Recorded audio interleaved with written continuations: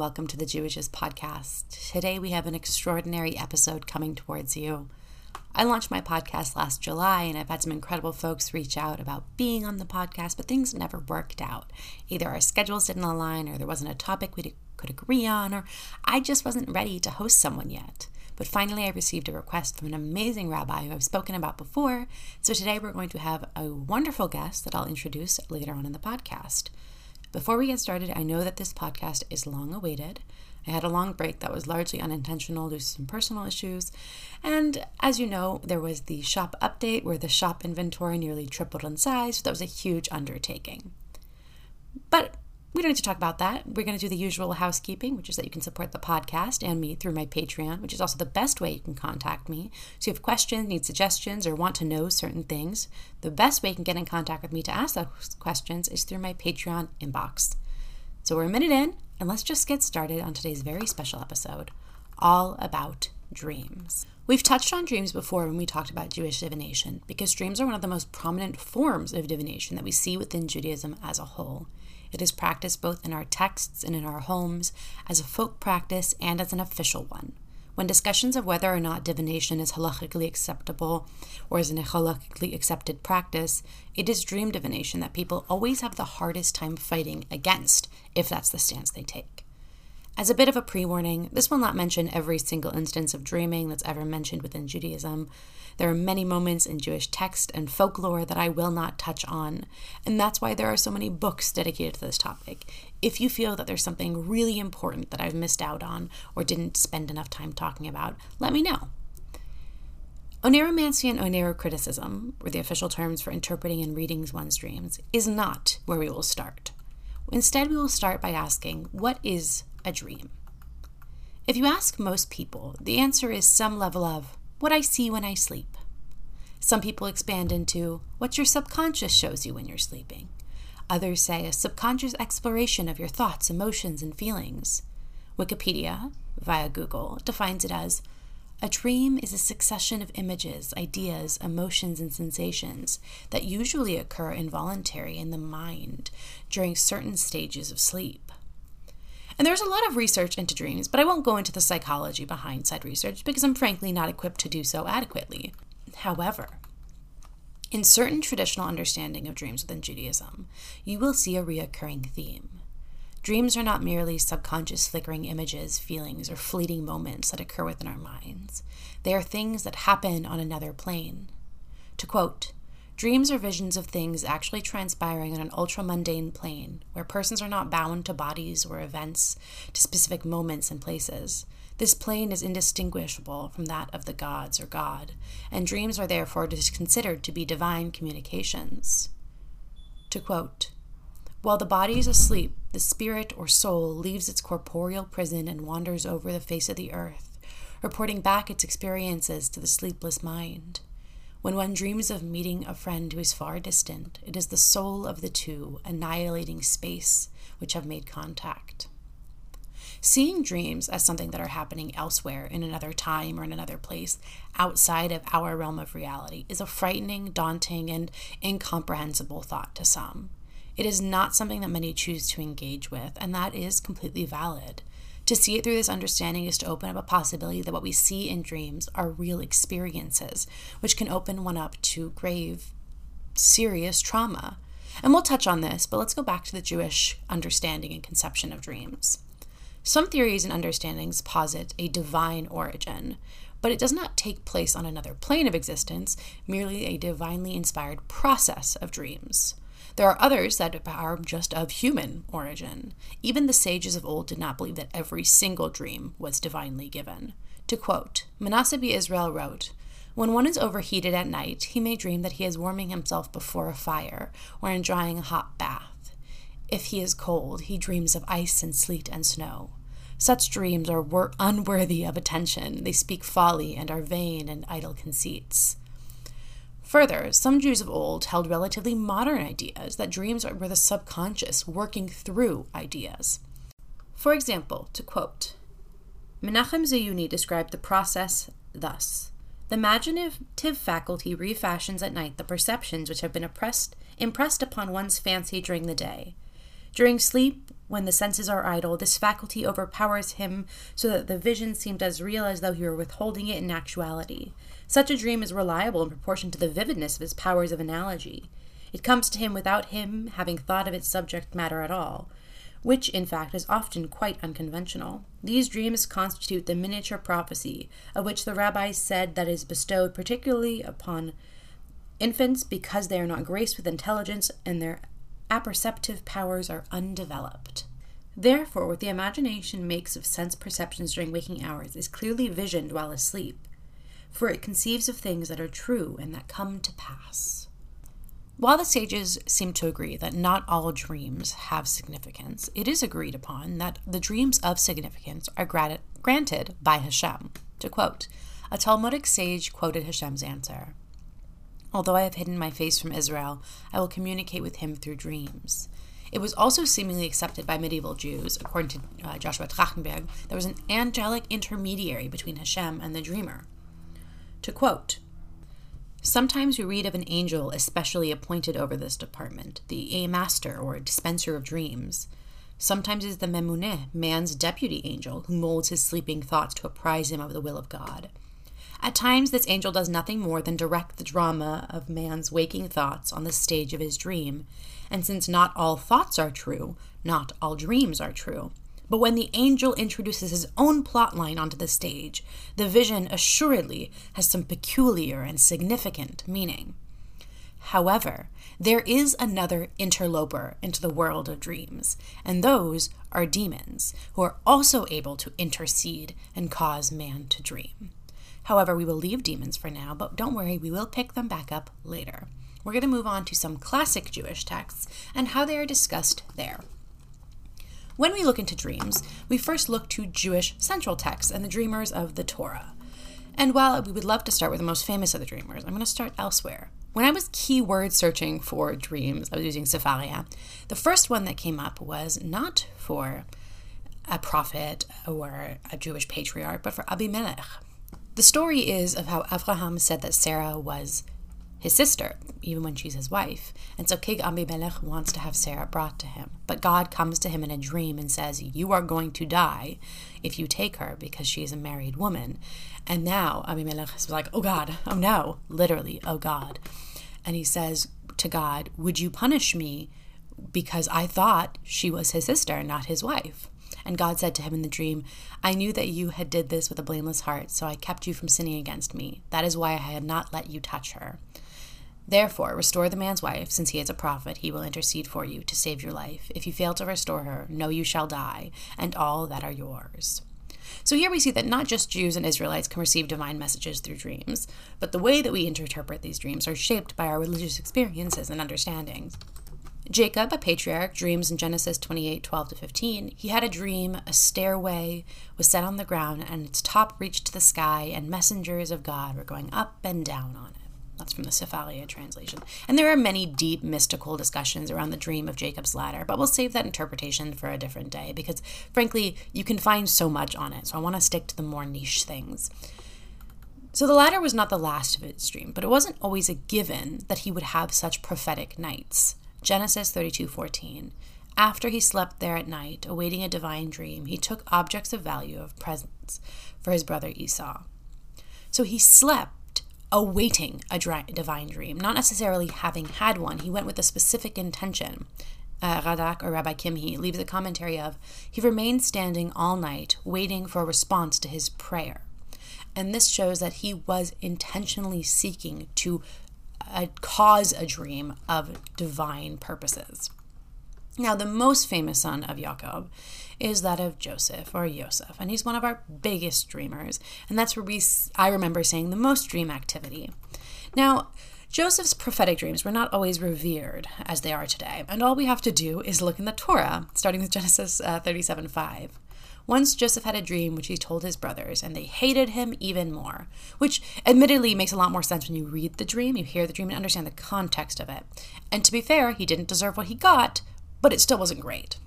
He said to them, hear this dream which I have dreamed. There we were binding sheaves in the field, when suddenly my sheaf stood up and remained upright. Then your sheaves gathered around and bowed low to my sheaf. His brothers answered, "Do you mean to reign over us? Do you mean to rule over us?" And they hated him even more for his talk about his dreams.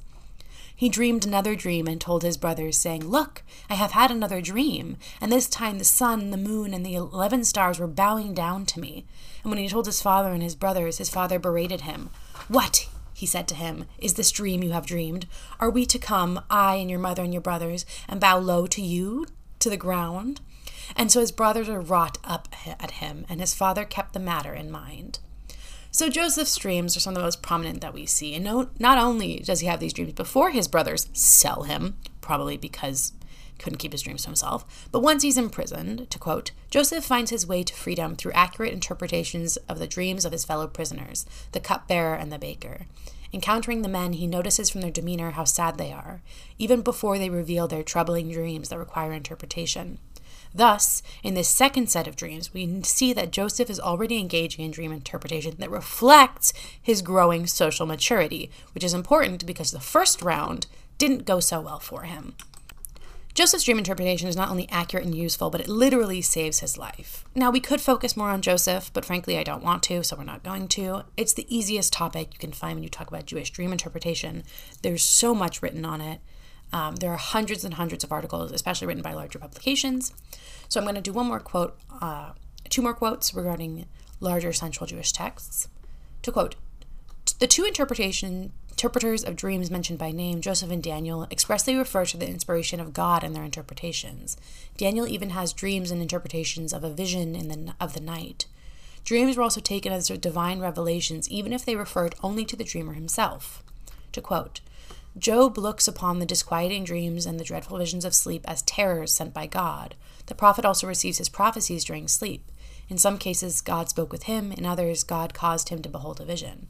Only Moses spoke with God face to face, without the intervention of dreams, visions, or riddles. I will pour out my spirit upon all flesh, and your sons and daughters shall prophesy. Your old men shall dream dreams, and your young men shall see visions. There is nothing to indicate how the dreams of true prophets were distinguished from those of false ones. The higher kind of prophet, however, beheld the vision while awake, either by day or by night. There is a distinction between good and bad dreams within Judaism, and I'm going to start with the good. Well, actually, I'm going to start with the disclaimer that dreams are morally neutral. To quote, good persons do not have good dreams, nor have bad ones, evil dreams. You are not a better person if you have good dreams, nor are you a worse person if you have nightmares. The idea that you are bad or morally corrupt because of your dreams is something that I've come across quite a bit while researching dream interpretation, though not necessarily simply within Judaism, and I want to make that disclaimer that bad dreams don't happen to bad people, and good dreams don't just happen to good people. All people have all kinds of dreams, and Judaism often makes the distinction that it's the interpretation that shapes the dream. Good dreams are obviously good omens. They come in many forms, but most importantly, you, the person having the dream, thinks of it as a good dream. If you thought it were a bad dream, you would very quickly be exiled from the category of a good dream. The reason I'm so vague here is that the quote-unquote rules about dreams in Judaism can explicitly allow for the space of each person's interpretation and understanding of their own dream. To quote, a distinction was made between good and evil dreams. And then, he who goes to bed in a cheerful frame of mind is shown a good dream, which may come to pass within 22 years. Good persons do not have good dreams, nor have bad ones evil dreams. But what of bad dreams? What of nightmares? Let's talk a little bit more about them. Bad dreams are a plague for most people, and over the centuries, Jews have come up with a means of dealing with them. To quote, as evil dreams naturally caused anxiety, people prayed not to be disturbed by them. Now, one of the most common ways to deal with bad dreams was to be a good person in life, to pray, to daven, to give tzedakah, to take care of your family, to be a member of your community, to simply live a good and righteous life. That is seen as a good way of being and therefore a good way of protecting yourself. But, to quote, the most common and efficient preventative of evil dreams was fasting, and still practiced by many persons. The rabbis allowed such a fast to be undertaken even on the Sabbath in order to release the man from his anxiety, but they required him to take another fast for having fasted on the Sabbath. Fasting is, to quote, as effective against evil dreams as fire against shavings. After the fast, to quote, based on a Talmudic passage, a special ceremony developed of interpreting a for good, a bad dream. The procedure was for the man who had the dream to say to 3 other persons, "I have had a dream and do not know what to make of it." And they would reply, "The dream is a good one and is for your good." This was repeated 7 times, though after a 12th century ruling, it was whittled down to only 3 times. And then the dreamer recited 3 verses where the words "to overturn" appeared. And then they would conclude with a verse that ends with, "Go thy way, eat thy bread in peace." There is also a very niche practice mentioned of selling one's dreams, which is documented in Sefer Hasidim. Joshua Trachtenberg, however, notes that it might include a slight dig at the interpreter of the dream which is being sold. The interpreter offers to buy the evil dream for the price of a drink, and then the next day, the interpreter is dead. However, Trachtenberg also notes that there is no mention that it could have been the beverage that killed the interpreter. So there's a little bit of room for interpretation there, which actually does lead us to our next discussion, which is dream interpretation. Because the Talmud famously states, "A dream not interpreted is like a letter unread," we have to discuss against halacha around divination. Because for many people, they say, "Oh, no, dreams are not divinations, they're prophecies." But the reality is that these distinctions that we make are relatively modern. Jonathan Stockel, who is a scholar on the topic, mentions how prophecy was seen as a religious phenomenon. However, divination was an umbrella term.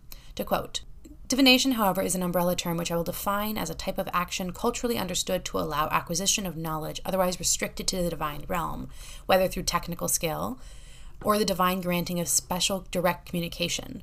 It is now increasingly recognized that prophecy is simply one type of divination." To quote, "The Hebrew Bible distinguishes sharply between what it regards as permissible forms of communicating with the divine and other forms of communication that it regards as impermissible. Traditionally, the distinction has been understood to lie between permissible prophecy and dreaming and impermissible divination, which is portrayed as the consequence of partaking in, quote, foreign practices. This distinction is partly the consequence of translations of Hebrew terms as divination. These scholars have argued that prophecy is a form of divination, and that divination should be understood as the system by which humans gain information from the superhuman or divine spheres by a variety of means." So what we see here is that divination can be interpreted as something that is a skilled choice, while prophecy is inherent. And if we follow that logic, dream interpretation, as we will continue to discuss it, will almost always fall within the realm of divination, as it's both a skill and an intuitive act. Also, if prophecy is just one method of divination, it already falls within that realm, etc., etc. But let's continue on to how dreams were and are read. Montfort Harris, in their book Studies in Jewish Dream Interpretation, begins with a fascinating concept that we're not just looking into our dreams as visual stimuli, but rather the visual stimuli we see are as words, and therefore interpretation is a textual analysis. To quote, "Moreover, for the sages of the Talmud, the interpretation and not the dream itself often seems to be the reality constituting text." To quote, "Accordingly, dreams are recorded as presages or omens. They are best understood by visionaries, i.e. by prophets, mantics, and ecstatics, who, in their suprasensory states, are in rapport with the divine dimension. And it is to such persons that God vouchsafes dreams which he wishes to communicate with mankind. In the Bible, dreamer, prophet, and magician are related terms. The final interpretation of dreams rests with God." The interpretation of dreams is found within the Talmud in the response of Solomon ben Adret, as well as other places. To quote, "Dreams are usually symbolic, and their interpretation, known as oneiromancy, revolves around the unraveling of their images. Dream books, in which such images are codified, feature in Egyptian and Mesopotamian literature.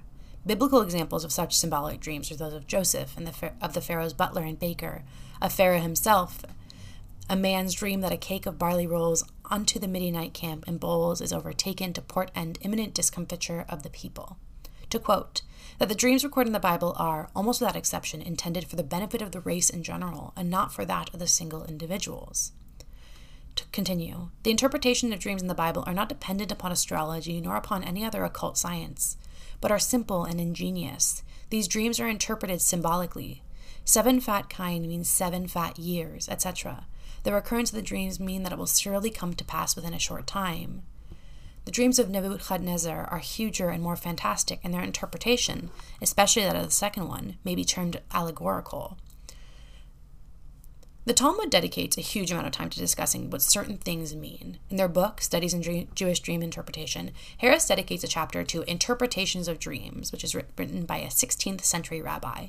In it, there are 25 pages dedicated to the meaning of dream symbols, which have been categorized as the following: inanimate things, namely plants, seas, fire, rain, snow, wind, and so forth; flora, namely trees, plants, boats, because they're made of wood, and the products that come from these things; fauna, namely cattle, wild fish, wild animals, birds, and their products such as milk, honey, cheese, cooked foods, and things made from meat; human beings, namely men, kings, princes, women, lying with women, and the deceased; heavenly things, namely constellations, thunder, clouds, rain, and so forth, and the divine Torah, which comes from heaven; and the subtle misogyny of the category of human beings being men, kings, princes, and then women being listed as women and lying with women before moving on to the deceased is not lost on me, but I digress.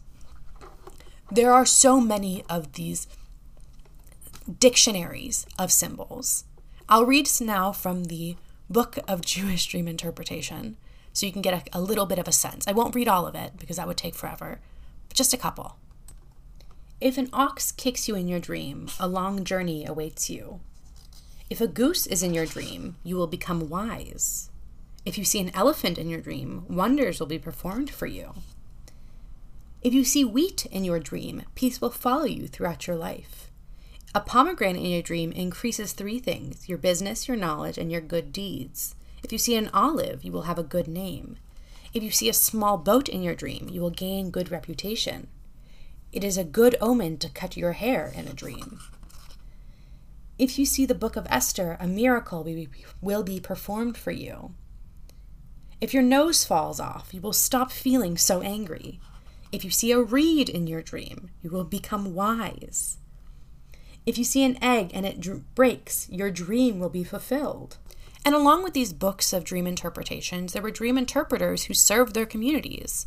And one such discussed in Harris's book is Yehuda Ftaya, an Iraqi Jewish dream interpreter who lived from 1589 to 1942 and served his community in Baghdad. Judah focused on how a true dream is brought by an angel and one that is not is brought by a demon, which means we get to talk a little bit more about the demons and angels. To quote, during the, quote, true dream, the dreamer's spirit is not troubled during sleep while seeing the dream, but only when he awakens. The rule here is that the dream that comes by means of an angel will be well arranged, not mixed up because of matters unrelated to one another. The dream that is caused by demons, however, frightens the dreamer, makes him anxious, piles up unrelated matters. His heart pounds and he wakes up because of great fears. And Ftaya suggests that to deal with this type of dream, one should recite the Shema or say, impure one, run away from here. They whisper in the dreamer's ear. They play around with him in order to make him anxious. They take erotic advantage of the dreamer. The demons know what excites human beings. However, to quote, these demons were Gentile demons, but there were also Jewish demons. And they have one distinctive characteristic. They make themselves out to be like the early prophets and Tanaim. There are among them who make themselves out to be like the judges and the well-known sages who have passed away. At times they say that they are Abraham, Isaac, and Yaakov. These Jewish demons are careful not to make the dreamer anxious, encouraging one to perform pious dreams, studying Zohar in the Book of Psalms, and performing midnight vigils. They force upon the person ablutions and ascetic practices to the degree that he is close to becoming sick or mad. And here we see this fascinating idea that the Jewish demons cause terror through a performance of religious devotion that can cause illness, while the non-Jewish or Gentile demons cause pain and suffering in a very different manner. However, remember, because so many of these dreams are believed to be brought by intermediaries such as angels, invoking angels was a very popular thing to do. And you could invoke angels through a number of different rituals that are outlined in a number of different books. One such book is Jewish Magic and Superstition, by A Study in Folk Religion by Joshua Trachtenberg, which has a part of it which is from the Sefer Raziel, which includes quite a number of different things. But angels and demons are not the only thing or spirit or entity that can appear in dreams. If you follow my Instagram, you probably saw a post from a while ago, which goes to something a bit like, so which one of my friends is going to follow the Jewish tradition and make an oath with me that the first one of us who dies has to come to the other in a dream and tell us what happens after we die? This tweet was based on a discussion in Harris's studies in Jewish dream interpretation, but is also reflected lightly in Rabbi Jeffrey W. Dennis's Encyclopedia of Jewish Myth, Magic, and Mysticism, which discusses how dream discussions with the dead skirt the prohibition of necromancy within Judaism. Discussing with your dead grandfather his favorite recipe in a dream? Completely fine. Summoning your dead grandfather, particularly in some manner that somehow defiles his corpse or resting place? Deeply frowned upon. There are many stories within Judaism. Here are just a few quoted from Joshua Trachtenberg's Jewish Magic and Superstition. The teacher and father-in-law of Eliezer ben Natan, Eliakim ben Yosef, visited him one night to correct a misconception which had led to an erroneous ritual decision. Rabbi Meir of Rothenburg once helped an earnest student who had never met him in life to unravel a badly snarled Talmudic passage. Rashi disclosed to his grandson Samuel the correct pronunciation of the Tetragrammaton. According to popular legend, on the third night after he'd been tortured to death, Rabbi Amnon of Mainz appeared in a dream to his teacher and dictated the solemn Unatana Tokef hymn which he had composed while writhing in pain. Other visions from deceased ancestors include showing what happened after death, both in paradise and in Gehenom, which you can learn more about in our series on death. They also include descriptions of where to find hidden treasures, how to pay off debt, and more. So these are other relations that you could have in your dreams, talking to your ancestors, seeing deceased figures, etc. And what was the role of dreams in society? Past the age of prophets, we see dreams become a means of personal motivation, but also informing law and code, contrary to what some of your Google searches may tell you. To quote, Rabbi Meir of Rothenburg admitted that a dream had caused him to change his mind in a matter of affecting wages, despite contrary precedents, the rulings of his French colleagues, and his own previous decisions. In fact, there lived in the 13th century a man, Jacob Halevi of Marvege, who gathered in a volume a series of responsa which had been handed down to him in dreams, relative to such issues such as shaving the beard and cutting the hair, how and when tefillin should be worn, when certain blessings should be recited, whether milk foods may be eaten after meat, ritual slaughter, etc. Matters that can seem trivial only to those who are insensitive to the demands which an ardent piety makes upon devout people. And this was something I found fascinating. To quote, in Havre in 1637, the city court declared a child legitimate when the mother swore that her husband, missing for 4 years, had embraced her in a dream. Now, this was not Jewish, but I just wanted to mention it because I thought that was fantastic. Yet a vow or decree of excommunication pronounced in a dream was held to be real and binding, even more so than one uttered during waking hours, for the latter could be voided before a court of 3 men, while the former required a full congregation of 10, the idea being that since the deity had somehow been involved in the dream action, only a minyan, over which the Shekhinah presided, had the power to release the dreamer. So we see that despite denouncing it, dreams did play a role within Jewish law and even within secular law, because the people who enact and write the law are, in fact, human. And here we can divulge from what we've been doing now to move into the next portion, to talk about Under Torah, which is written by my incredible guest, Rabbi Jill Hammer. Unlike a lot of the books and papers that I've cited throughout this discussion, Under Torah is a very different type of dream interpretation book. To give you some insight into the book, it varies from other books I've referenced, as it does not just guide interpretation, but an active guide through dream work. It walks you through your dreams in an active form that we understand them, taking place in another space, teaching us, bringing us to new levels of understanding and lessons, bringing us closer to divinity and to Hashem. It was a fascinating read, and I was blown away by it. I have never experienced a book quite like it. Most of the dreams, books on dreams, are about what to do after the dream is over and you've returned to the conscious world.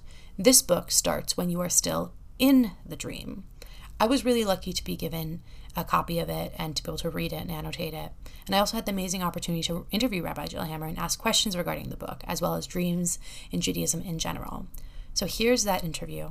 Enjoy. Rabbi Jill Hammer, PhD, is the co-founder of the Kohenet Hebrew Priestess Institute and Director of Spiritual Education at the Academy for Jewish Religion, and her two most recent books are Under Torah, an earth-based Kabbalah of dreams, and Return to the Place, the magic, meditation, and mystery of Sefer Yetzirah. You may also be familiar with her book with Teah Shir, the Hebrew Priestess, Ancient and New Visions of Jewish Women's Spiritual Leadership.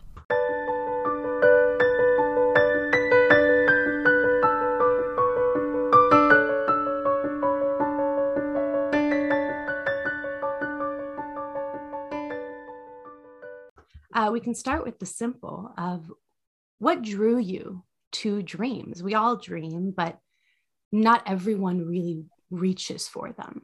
We all experience them, but some people just let them slide by. I know people who I ask them, do you even think about your dreams? And they're like, no, I barely remember them in the morning and I don't want to think about them. What drew you to really grasp onto them and hold on to them and then walk through them? Well, first of all, let me thank you. I'm so excited to have this conversation. I have been drawn to dreams ever since I was a child. I had very strong imagery in my dreams, sometimes nightmares, sometimes very exciting, fascinating dreams. And they always felt significant to me. They often the world that I discovered in dreams was extraordinary, in various ways. And as I got older and discovered that that was true for some other people too, it became a place where I could meet people, in a rather, mysterious, landscape. So I always enjoyed them and found them meaningful. And at a certain point, I began to have significant dreams that directed my life in certain ways. Probably the most obvious example is that I was in a doctoral program in social psychology. I wasn't loving it. I wasn't exactly sure what I was going to do with my life. And I had a dream one night. And in the dream, I was at a cocktail party. And everyone was mentioning that God had been invited to this cocktail party. And so, we all went to the door to see what God would look like. And when God entered, God was an enormous, glowing, pregnant woman. And when God sat down next to me at the bar, I began chattering about, all kinds of things. And, God thought I was very funny, kind of very cute, like that's sure kid, And at one point, God handed me a lantern. And when I woke up, I could not remember what I had been supposed to do with this lantern. And, I shook my then husband and was like, I got this gift and I don't know what I'm supposed to do with it. And he said, boy, are you in trouble? But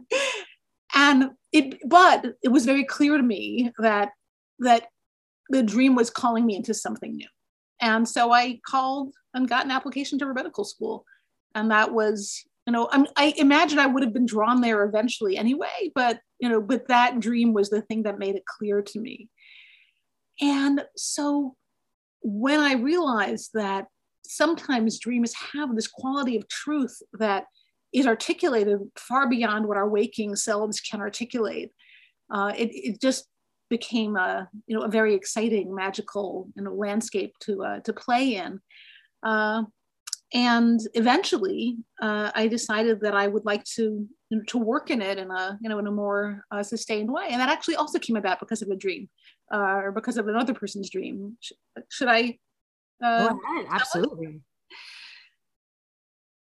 So the way that I began teaching about dreams was also related to dreaming. I had a very strange week. This must be about, 15 years ago now, 10, maybe more like 10, 12 years ago, where I was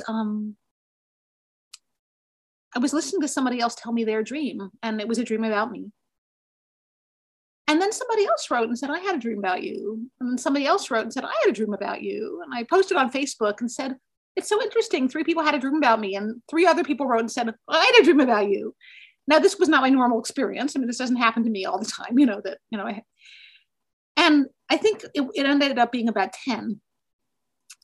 And I thought, well, this is a very uncanny experience. What's going on? And I asked a couple of my teachers, what do you think this means? And they did not have an interpretation for me. I guess they didn't want to, stoke my ego in any way. So they said, I don't know what this means. And I was like, okay, but it must mean something.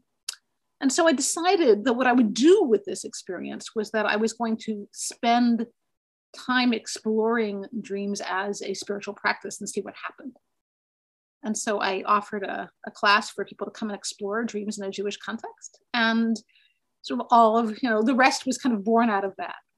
And eventually I decided to write a book. I mean, that's amazing. It's incredible I think one of the things that I'll say this, I received the book. I said, I'll read a chapter before bed. I read the whole book in one sitting. And then I said, you know what, I have to, because I read the first book and then I have to go back and highlight, right? For I have to take notes. I read the whole book again, the second time, the second sitting. And the thing that was so fascinating to me about it was, there's many things, obviously, but one of the things that I love was there's a very specific highlighting and focus on dreams as a communal and group understanding, communal aspect, communal understanding, and I believe there's a specific quote in the book that talks about how in the West, it's seen as an individual understanding of our personal psyche. And I wonder, how do you balance the both? How do we balance both? Because there's a fascinating chapter on nightmares, which we'll talk about in a bit. We talk about personal understanding, personal experience, personal history, personal revelation, and communal revelation and communal history. How do you find that balance? And how do you see that playing in a larger context of Judaism? Because I think in Judaism, we see so much of personal and communal coexisting, and wrestling, frankly, which is very Jewish. Yes. I love this question. I think one of the blessings, that dream work has brought into my life is a sense of the balance between personal and communal revelation, right? That, there's a set of sacred stories, right, that are understood to be communal revelation, right? And yet, that we call, right, Torah or the Bible, right? But yet, when everybody comes to those stories, they all have a different, sense of what they mean. Right? And so there comes to be this body of interpretation that is communal, right? That is shared by the group, but that is also very related to each individual's personal sense, right, of that text. And I think, to me, that's connected to this sense of dreams as a kind of personal text, right? A kind of personal narrative. So if you can bring, individual reflection to a communal text, right? Maybe you can bring communal reflection to an individual text. And one of the things that I noticed, and read about as I began to explore this was, right, in Genesis, right, most of the revelations are dreams, right? It's not until later that we get the sense of, a kind of a revelation that comes through a codified text or story, right? The first revelations are dream revelations, right? And they're very much about the individual and their journey. And then later on, dreams become a little bit of more of a present but suspect source of revelation because they're personal, and because the communal authority structure is worried about too much personal input, right, into a collective spiritual practice. But that was how it was originally, right? Was that powerful dreams were brought, right, as remnants, right, of an encounter with the sacred. Right? And that's the kind of revelation that I'm most interested in, right? Is this sense of how does the numinous, right? How does the holy manifest to us as individuals, right? And then what is my personal, right, wonder or revelation have to do with yours? And I think that's kind of the leap of faith in the book is, right, often in the West, as you pointed out, it's like, oh, well, your dream is about you, right, and your psychology, and my dream is about me, right? And there's no way that they meet, right? I mean, I could, maybe if you're my therapist, I could tell you about it, right? But they don't meet in any meaningful way. But if you think of a dream as coming from the sacred, right, then somebody else's dream is just as valuable as yours, right? It has just as much power, right, to offer a window, into the ultimate, right, as my dream does. And in fact, that's what I find when I'm in dreaming community, is that someone can bring a dream that's not mine, but I can be completely transformed by the experience of hearing that dream and working with it.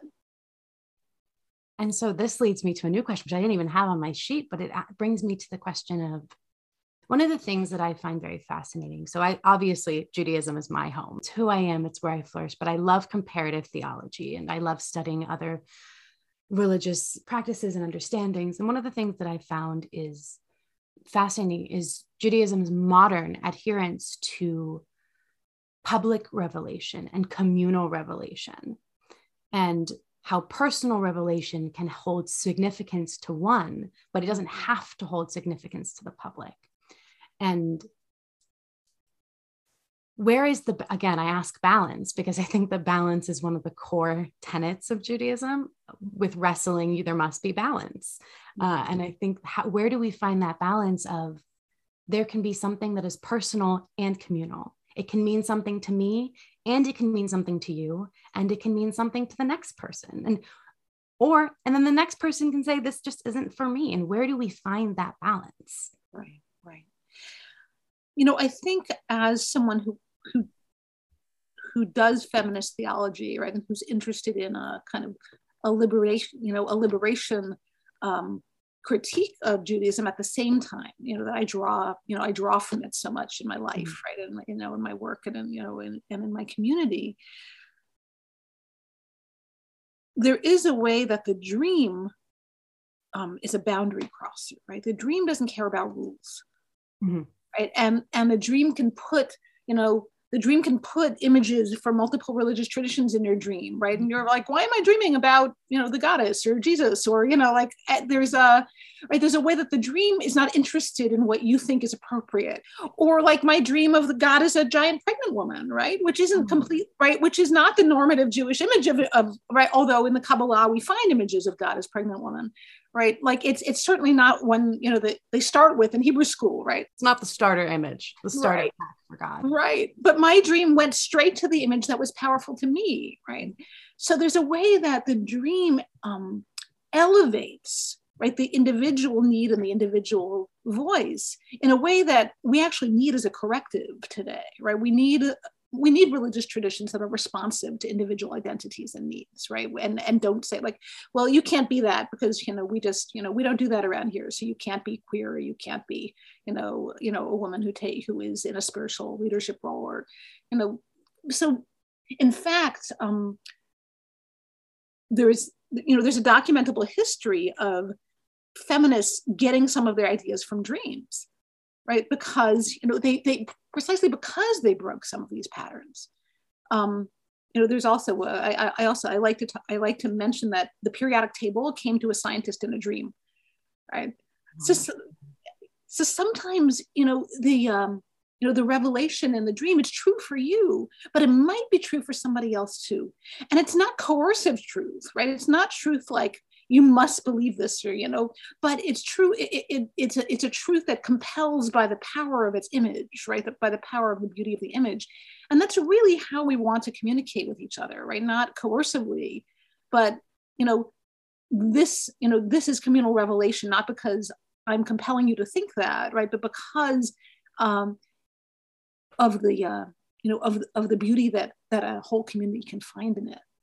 Oh, I love that. I grew up in a very, very spiritual Jewish home. I was raised in this kind of Judaism. And so dreams were always something we unfolded. And so to me, dream interpretation and understanding was always something we did. It was just the thing you did on the drive to school in the morning. Recently, we had a cat. He passed away a couple of years ago. Recently, he came to visit me in a dream. And I told my mom, and she's like, and how is he? And I was like, oh, he's fine. I know exactly. He's totally good. He's fine. But there's an aspect of intuitive interpretation, intuitive understanding of the communication and the experience of the dream. But when I look towards more traditional Jewish texts, and I'm a researcher, I love research. If you look towards, say, books like these ones here. So we've got Divination, Magic and Healing by Ronald H. Isaacs. We've got Montfort Harris's Studies in Jewish Dream Interpretation, The Jewish Dream Book by Vanessa L. Ochs. And then we've got, of course, the staple Trachtenberg's Jewish Magic and Superstition. A lot of these, you find these very definitive lists of the discussions of what a symbol must mean. What if you see this in a dream, this is what it means. And I think that when people begin the journey of dreams, when they start doing that, having a list is very comforting. What is your interpretation of these lists of symbols? And how do you take these lists from, the sages of old, from these blessed sages, these blessed learners, these scholars who've taken their learning and their understanding and their interpretation of the world and put it on these symbols, and whether it's nature, animals, sounds, smells, experiences in a dream, and prescribed meaning to it. How do you balance that with personal understanding and other people's experiences and your own experiences in your own dreams? I know that was a very long-winded question. I realize I have a tendency to do that. That's great. That's awesome. First of all, I want to really lift up and celebrate the experience you had with your mom on the drive to school. One thing that it's been so inspiring to me is talking to a few Indigenous people who were like, this is what we did over the breakfast table. We had a cup of coffee and we talked about our dreams. I think, many traditional cultures have this practice, of it being a normal part of life, right? I saw my uncle in a dream. Oh, what did he look like, right? Like, what did he say? How was he doing, right? And I do find that kind of dream experience to be different from the notion of dream as symbol, right? That a dream comes to communicate something that isn't really about the dream's, immediate, apparent communication, but has some other meaning, some symbolic meaning. And, I would agree that dreams do speak in representational language, in the sense of, sometimes, like, once I had a bacterial infection, I dreamed of these really slimy crocodiles, and so, I wasn't dreaming of bacteria, right? But I also wouldn't call those things a symbol, right? Because it's not like a conscious, I'm going to substitute one thing for something else. It's more like this is how my dream is representing to me an experience that I can't really represent visually any other way, right? So I see it less as a language of symbols and more as a language of a kind of connected web work of images, and feelings. Mm-hmm.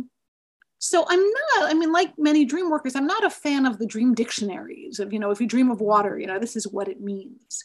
Mm-hmm. Because often you're going to miss all of the dreamer's personal associations with that thing, right? And you may also miss the visceral experience of it.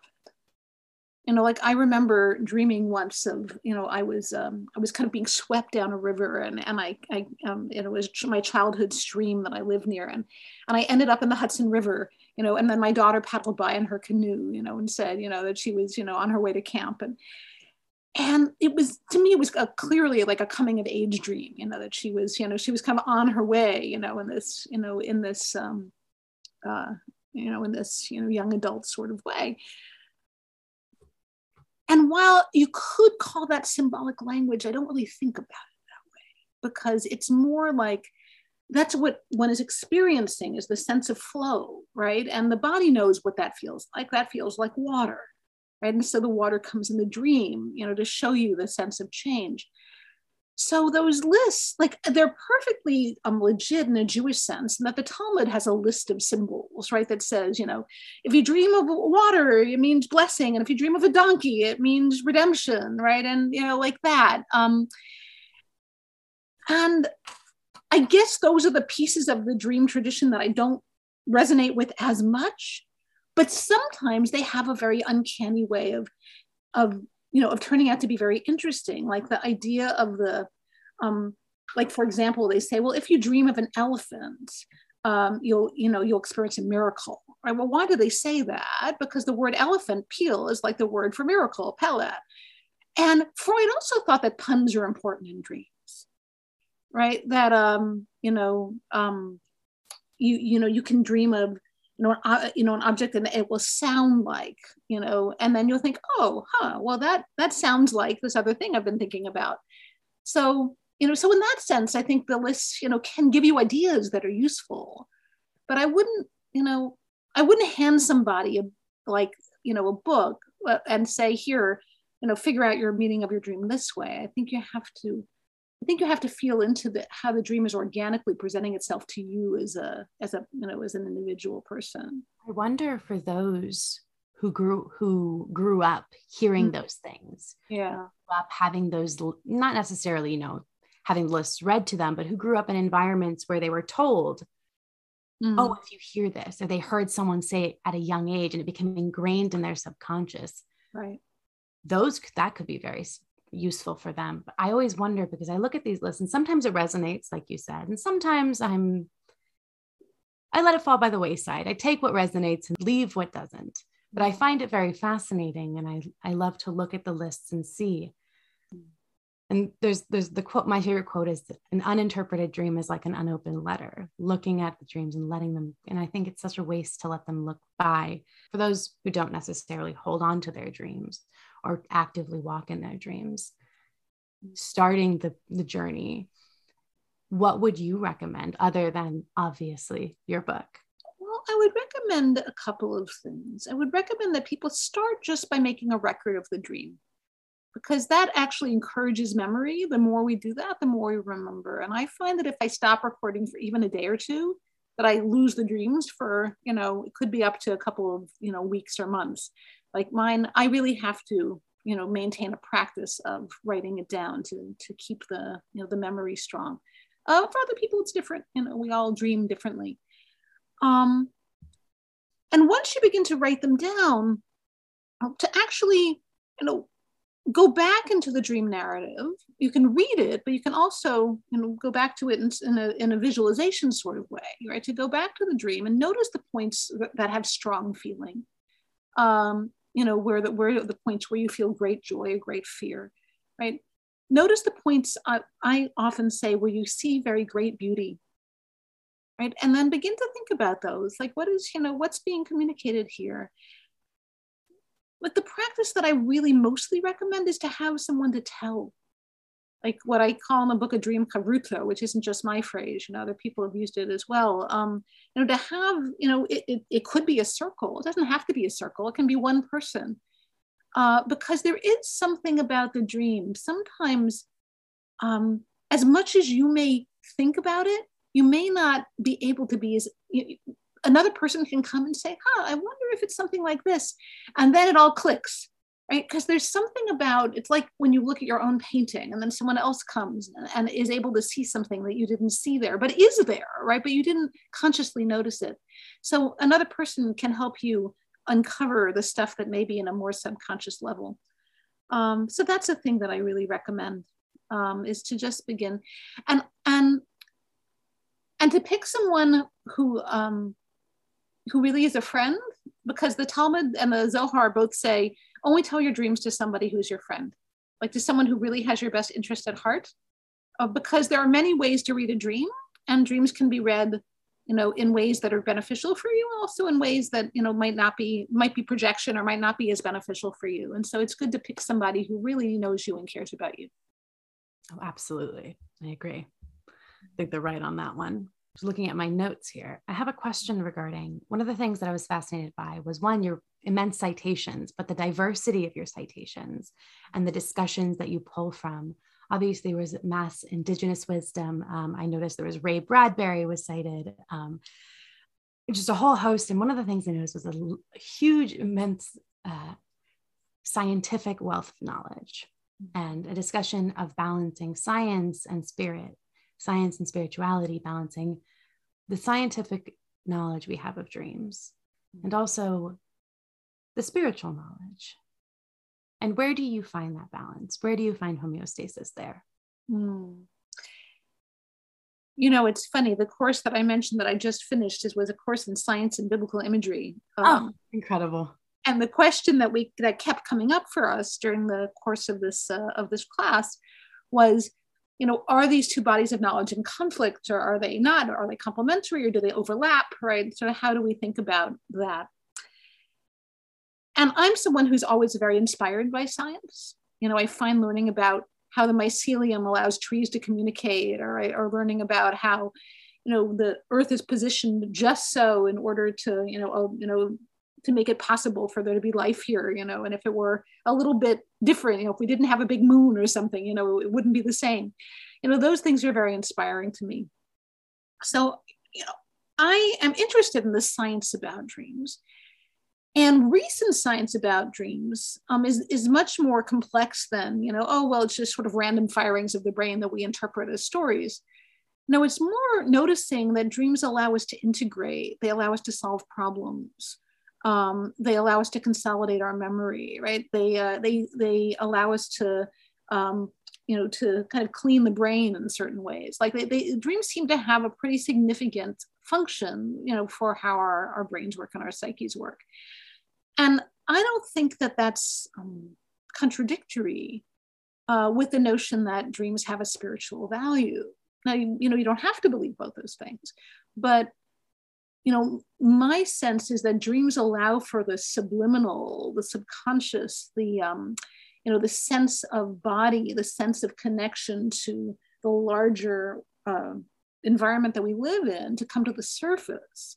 And to me, because I'm an eco-theologian, right? That is also a way of saying that dreams connect us to spirit, right? They connect us to what's larger than us.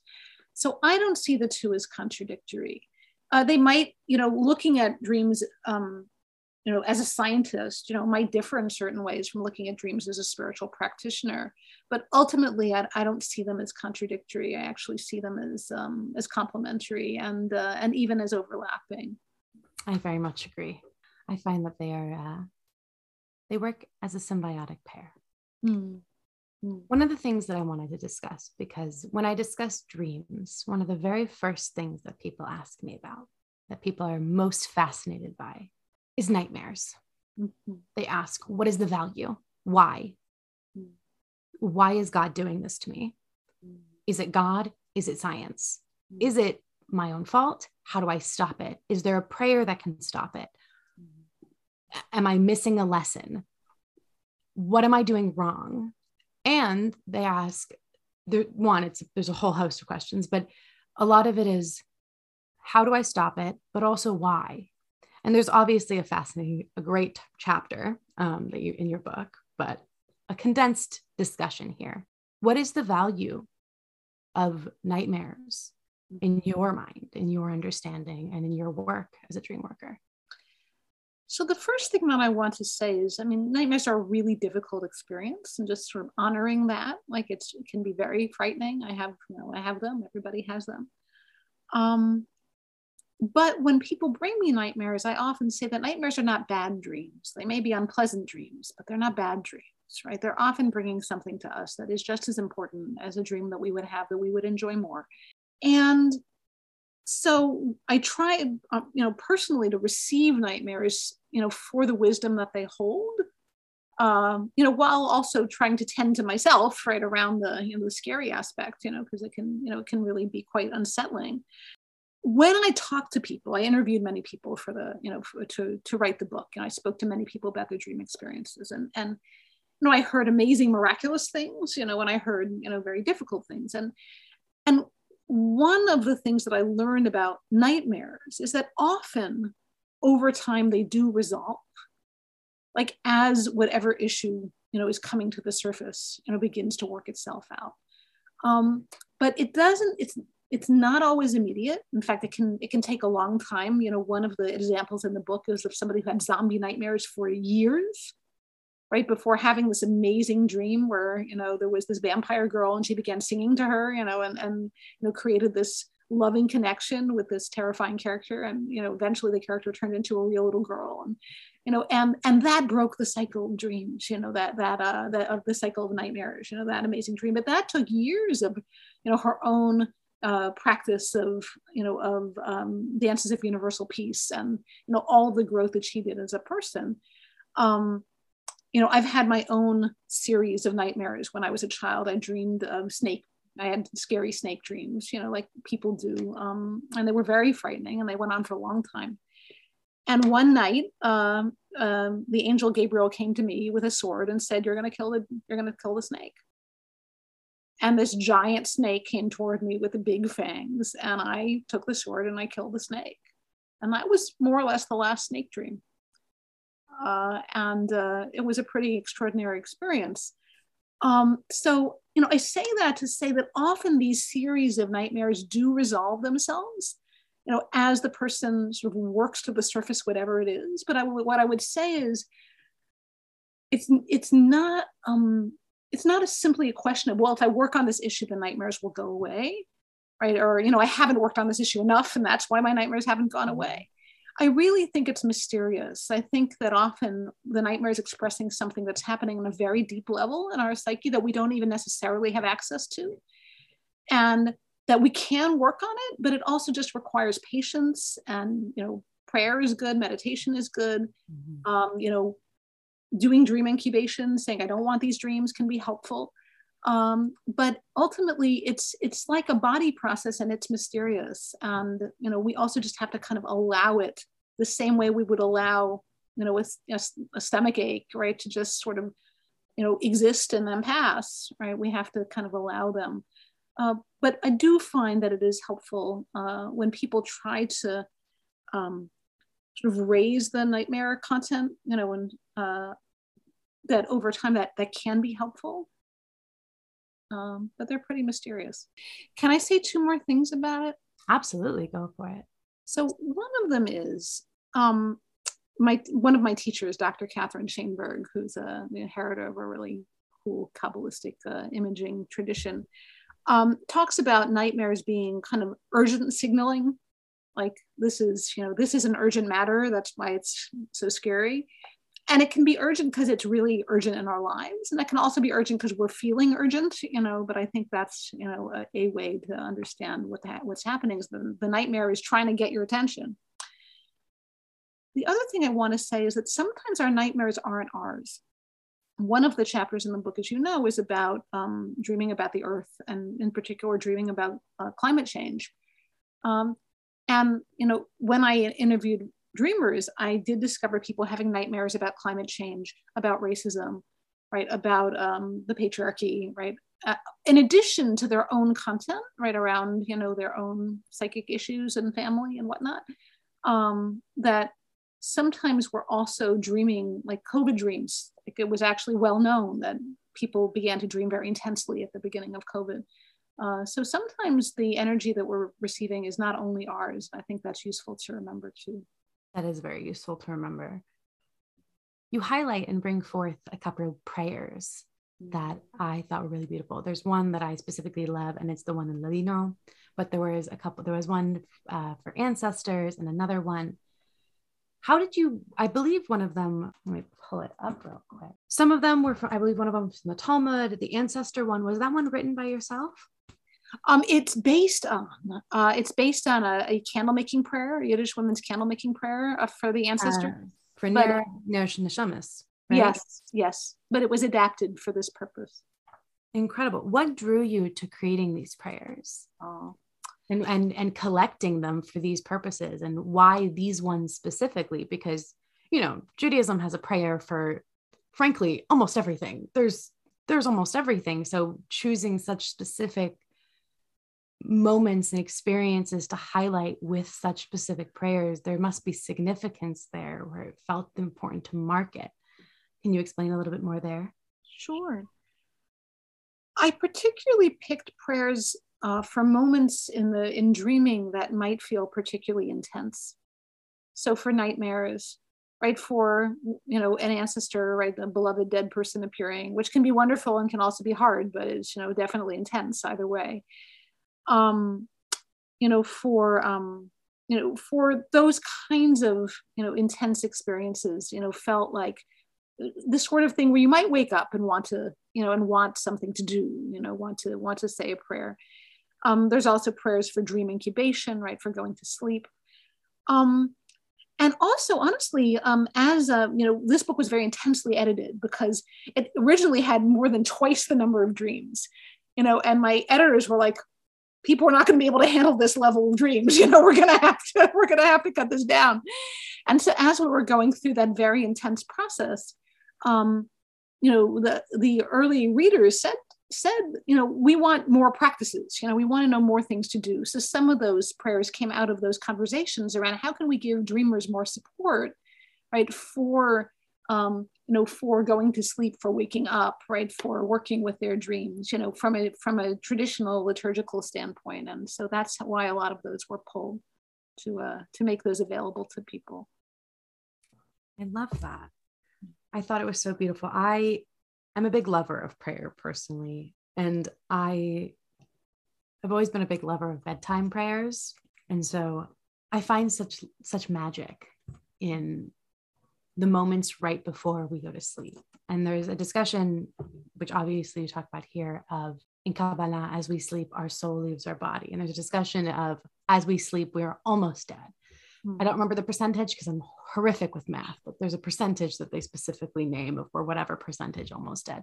And, when we come back to our body, we say the Modeh Ani or the Madani, where we say, thank you for returning ourselves to our body, because in the night during, our sleep, our souls wandered, our souls left our body. And when I open the book, it pretty much falls open to this page here, where this is the discussion of Shekhinah and the presence. And there's a specific discussion here of Shekhinah as she, he, they, but also of place. And this was very moving for me because I found that specific language was so connecting and enthralling. I know it's divinely inspired, but can you talk a little bit more about that, about how you came to that understanding? Yeah, this is actually one of my favorite things about getting to write the book, was getting to write about this. I love the notion of divinity that manifests in place, right? I mean, one of the names for God in Jewish tradition is Hamakom, right? The place. And we don't talk about that a lot, but it's, it's a way that we express the sense of divinity is an all-encompassing environment, rather than a person, right? It's much bigger than that. And in the Kabbalah, as many of the words used to talk about the divine presence, right, to talk about Shekhinah, are the moon, the sea, the apple orchard, right, the temple, the garden, right, and lots of those are places, right, and that has something to do with the way that they construct femininity, and we can have that conversation another time, but there is something wonderful about the sense of being able to enter, right, into the place of divinity, not just to sort of meet it as a person. And the way that it ended up in the book was that I had been working, with a dream worker, who was very interested in the characters in my dream.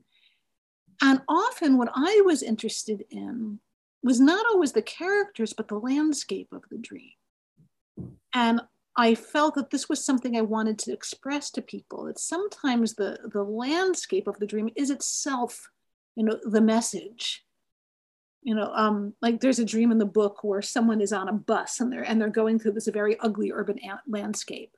But then as they keep going, they're in the countryside and there's statues of Artemis and Athena, and they keep going. And then the bus goes in a tunnel under the earth. And then everyone on the bus begins singing, and that landscape of, going from this sort of, unpleasant urban blight, to underground, right? And that's when the voices begin to sing, is saying something about the place, right? We come to a particular place and we can experience more there, right, than we could, in somewhere else. It's the place that is not mundane, right, but rather embodies something wondrous. It's like fairies, it's like encountering a landscape and being like, there's something magical here.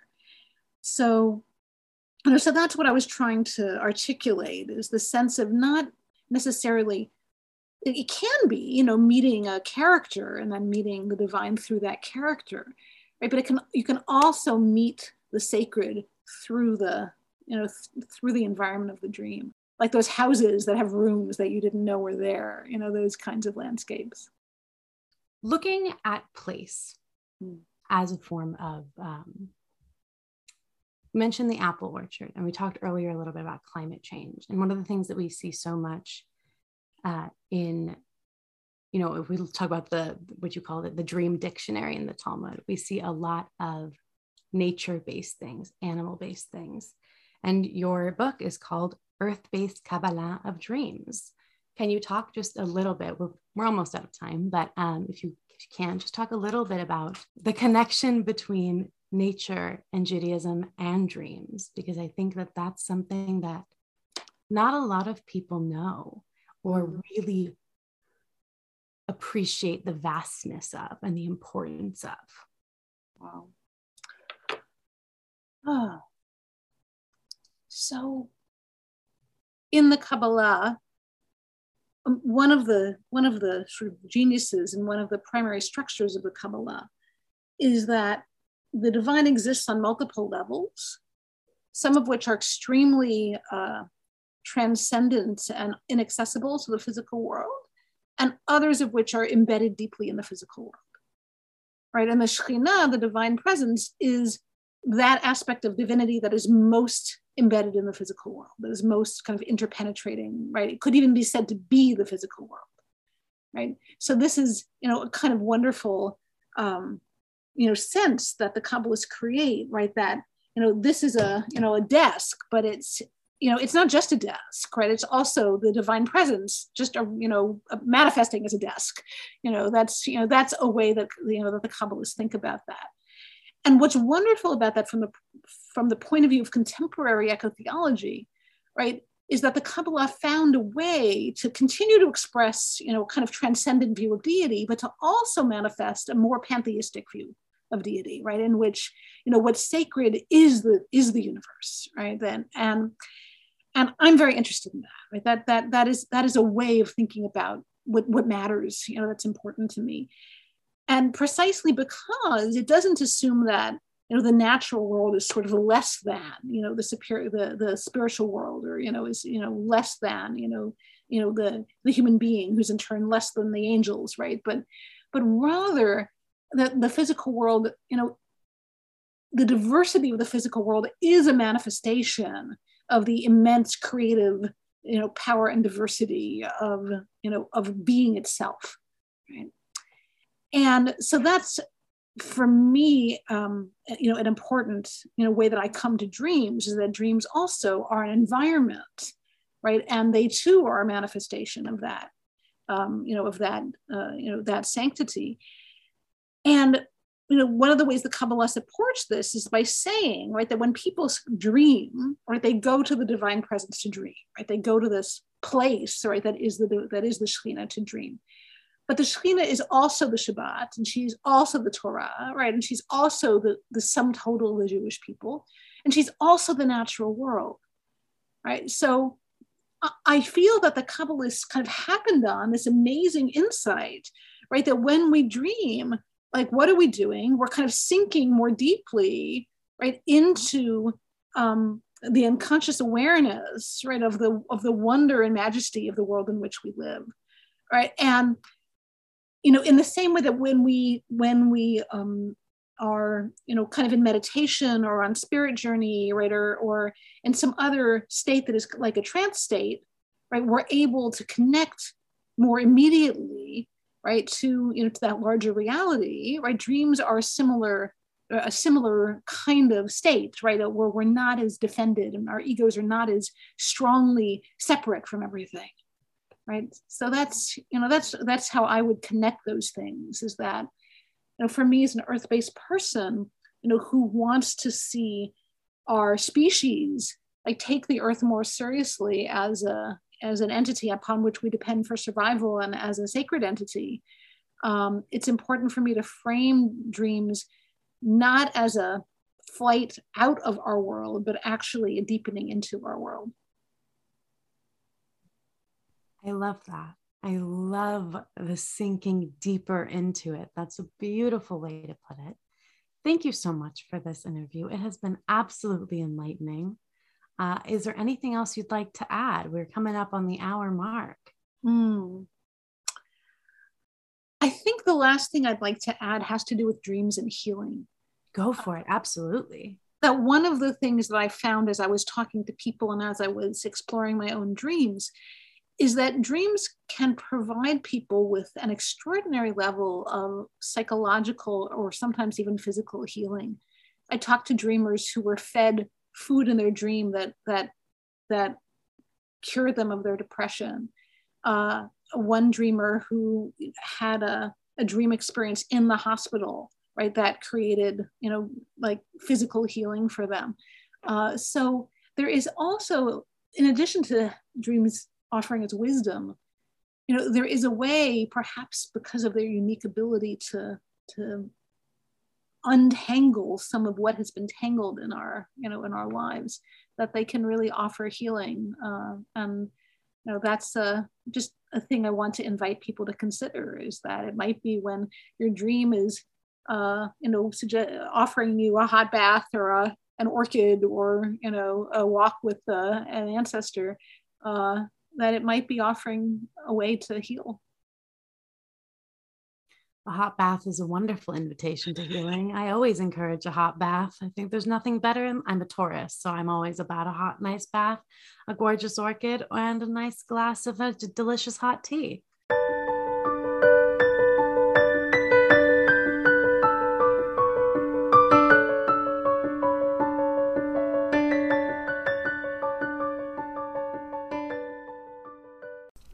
I would like to say a huge thank you to Rabbi Jill Hammer for coming on the podcast. I'd like to say thank you to Rabbi Jill Hammer and Ayin Press for sending me a copy of the book. It is such a great addition to any collection when you are looking into and studying Jewish dream work. It offers such a unique perspective, and because it's taken me so long between the original interview and reading the book for the first time, I can say that there are so many things that I've implemented into my own practice from this book that I have really found it to be extraordinarily helpful. And I can truly say, not because I was gifted it, but because I genuinely enjoy it and find it to be a valuable addition to my resource library, that it is a book that I really enjoy. I'm going to go ahead and start with our citations, obviously other than Under Torah, Earth-Based Kabbalah Dreams by Rabbi Jill Hammer. Before that, I want to remind you that you can rate the Jewitches podcast on both Spotify and Apple. Apple Podcast reviews are some of the most helpful for boosting the podcast. So if you enjoy it, I would love to know. I promise I read every single one of the reviews. I want to say thank you to Ashley and Elliot for their very, very sweet review that they wrote. Now on to our citations.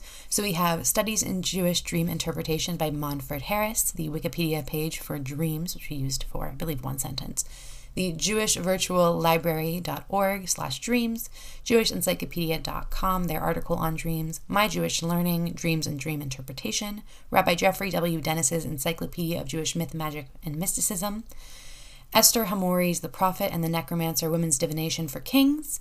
We have Daniel and Prophetization of Dream Divination. We have Sefaria. A couple of different times I cite that for different Torah passages. All of the Dreams Follow the Mouth, Dreamers and Interpreters in Rabbinic Literature by Chaim Weiss, Jewish Magic and Superstition by Joshua Trachtenberg, and The Jewish Dream Book, The Key to Opening the Inner Meaning of Your Dreams by Vanessa L. Ochs with Elizabeth Ochs. Thank you all so much for listening. Hopefully our next episode is just a little bit quicker to come. I'll see you all then. Goodbye.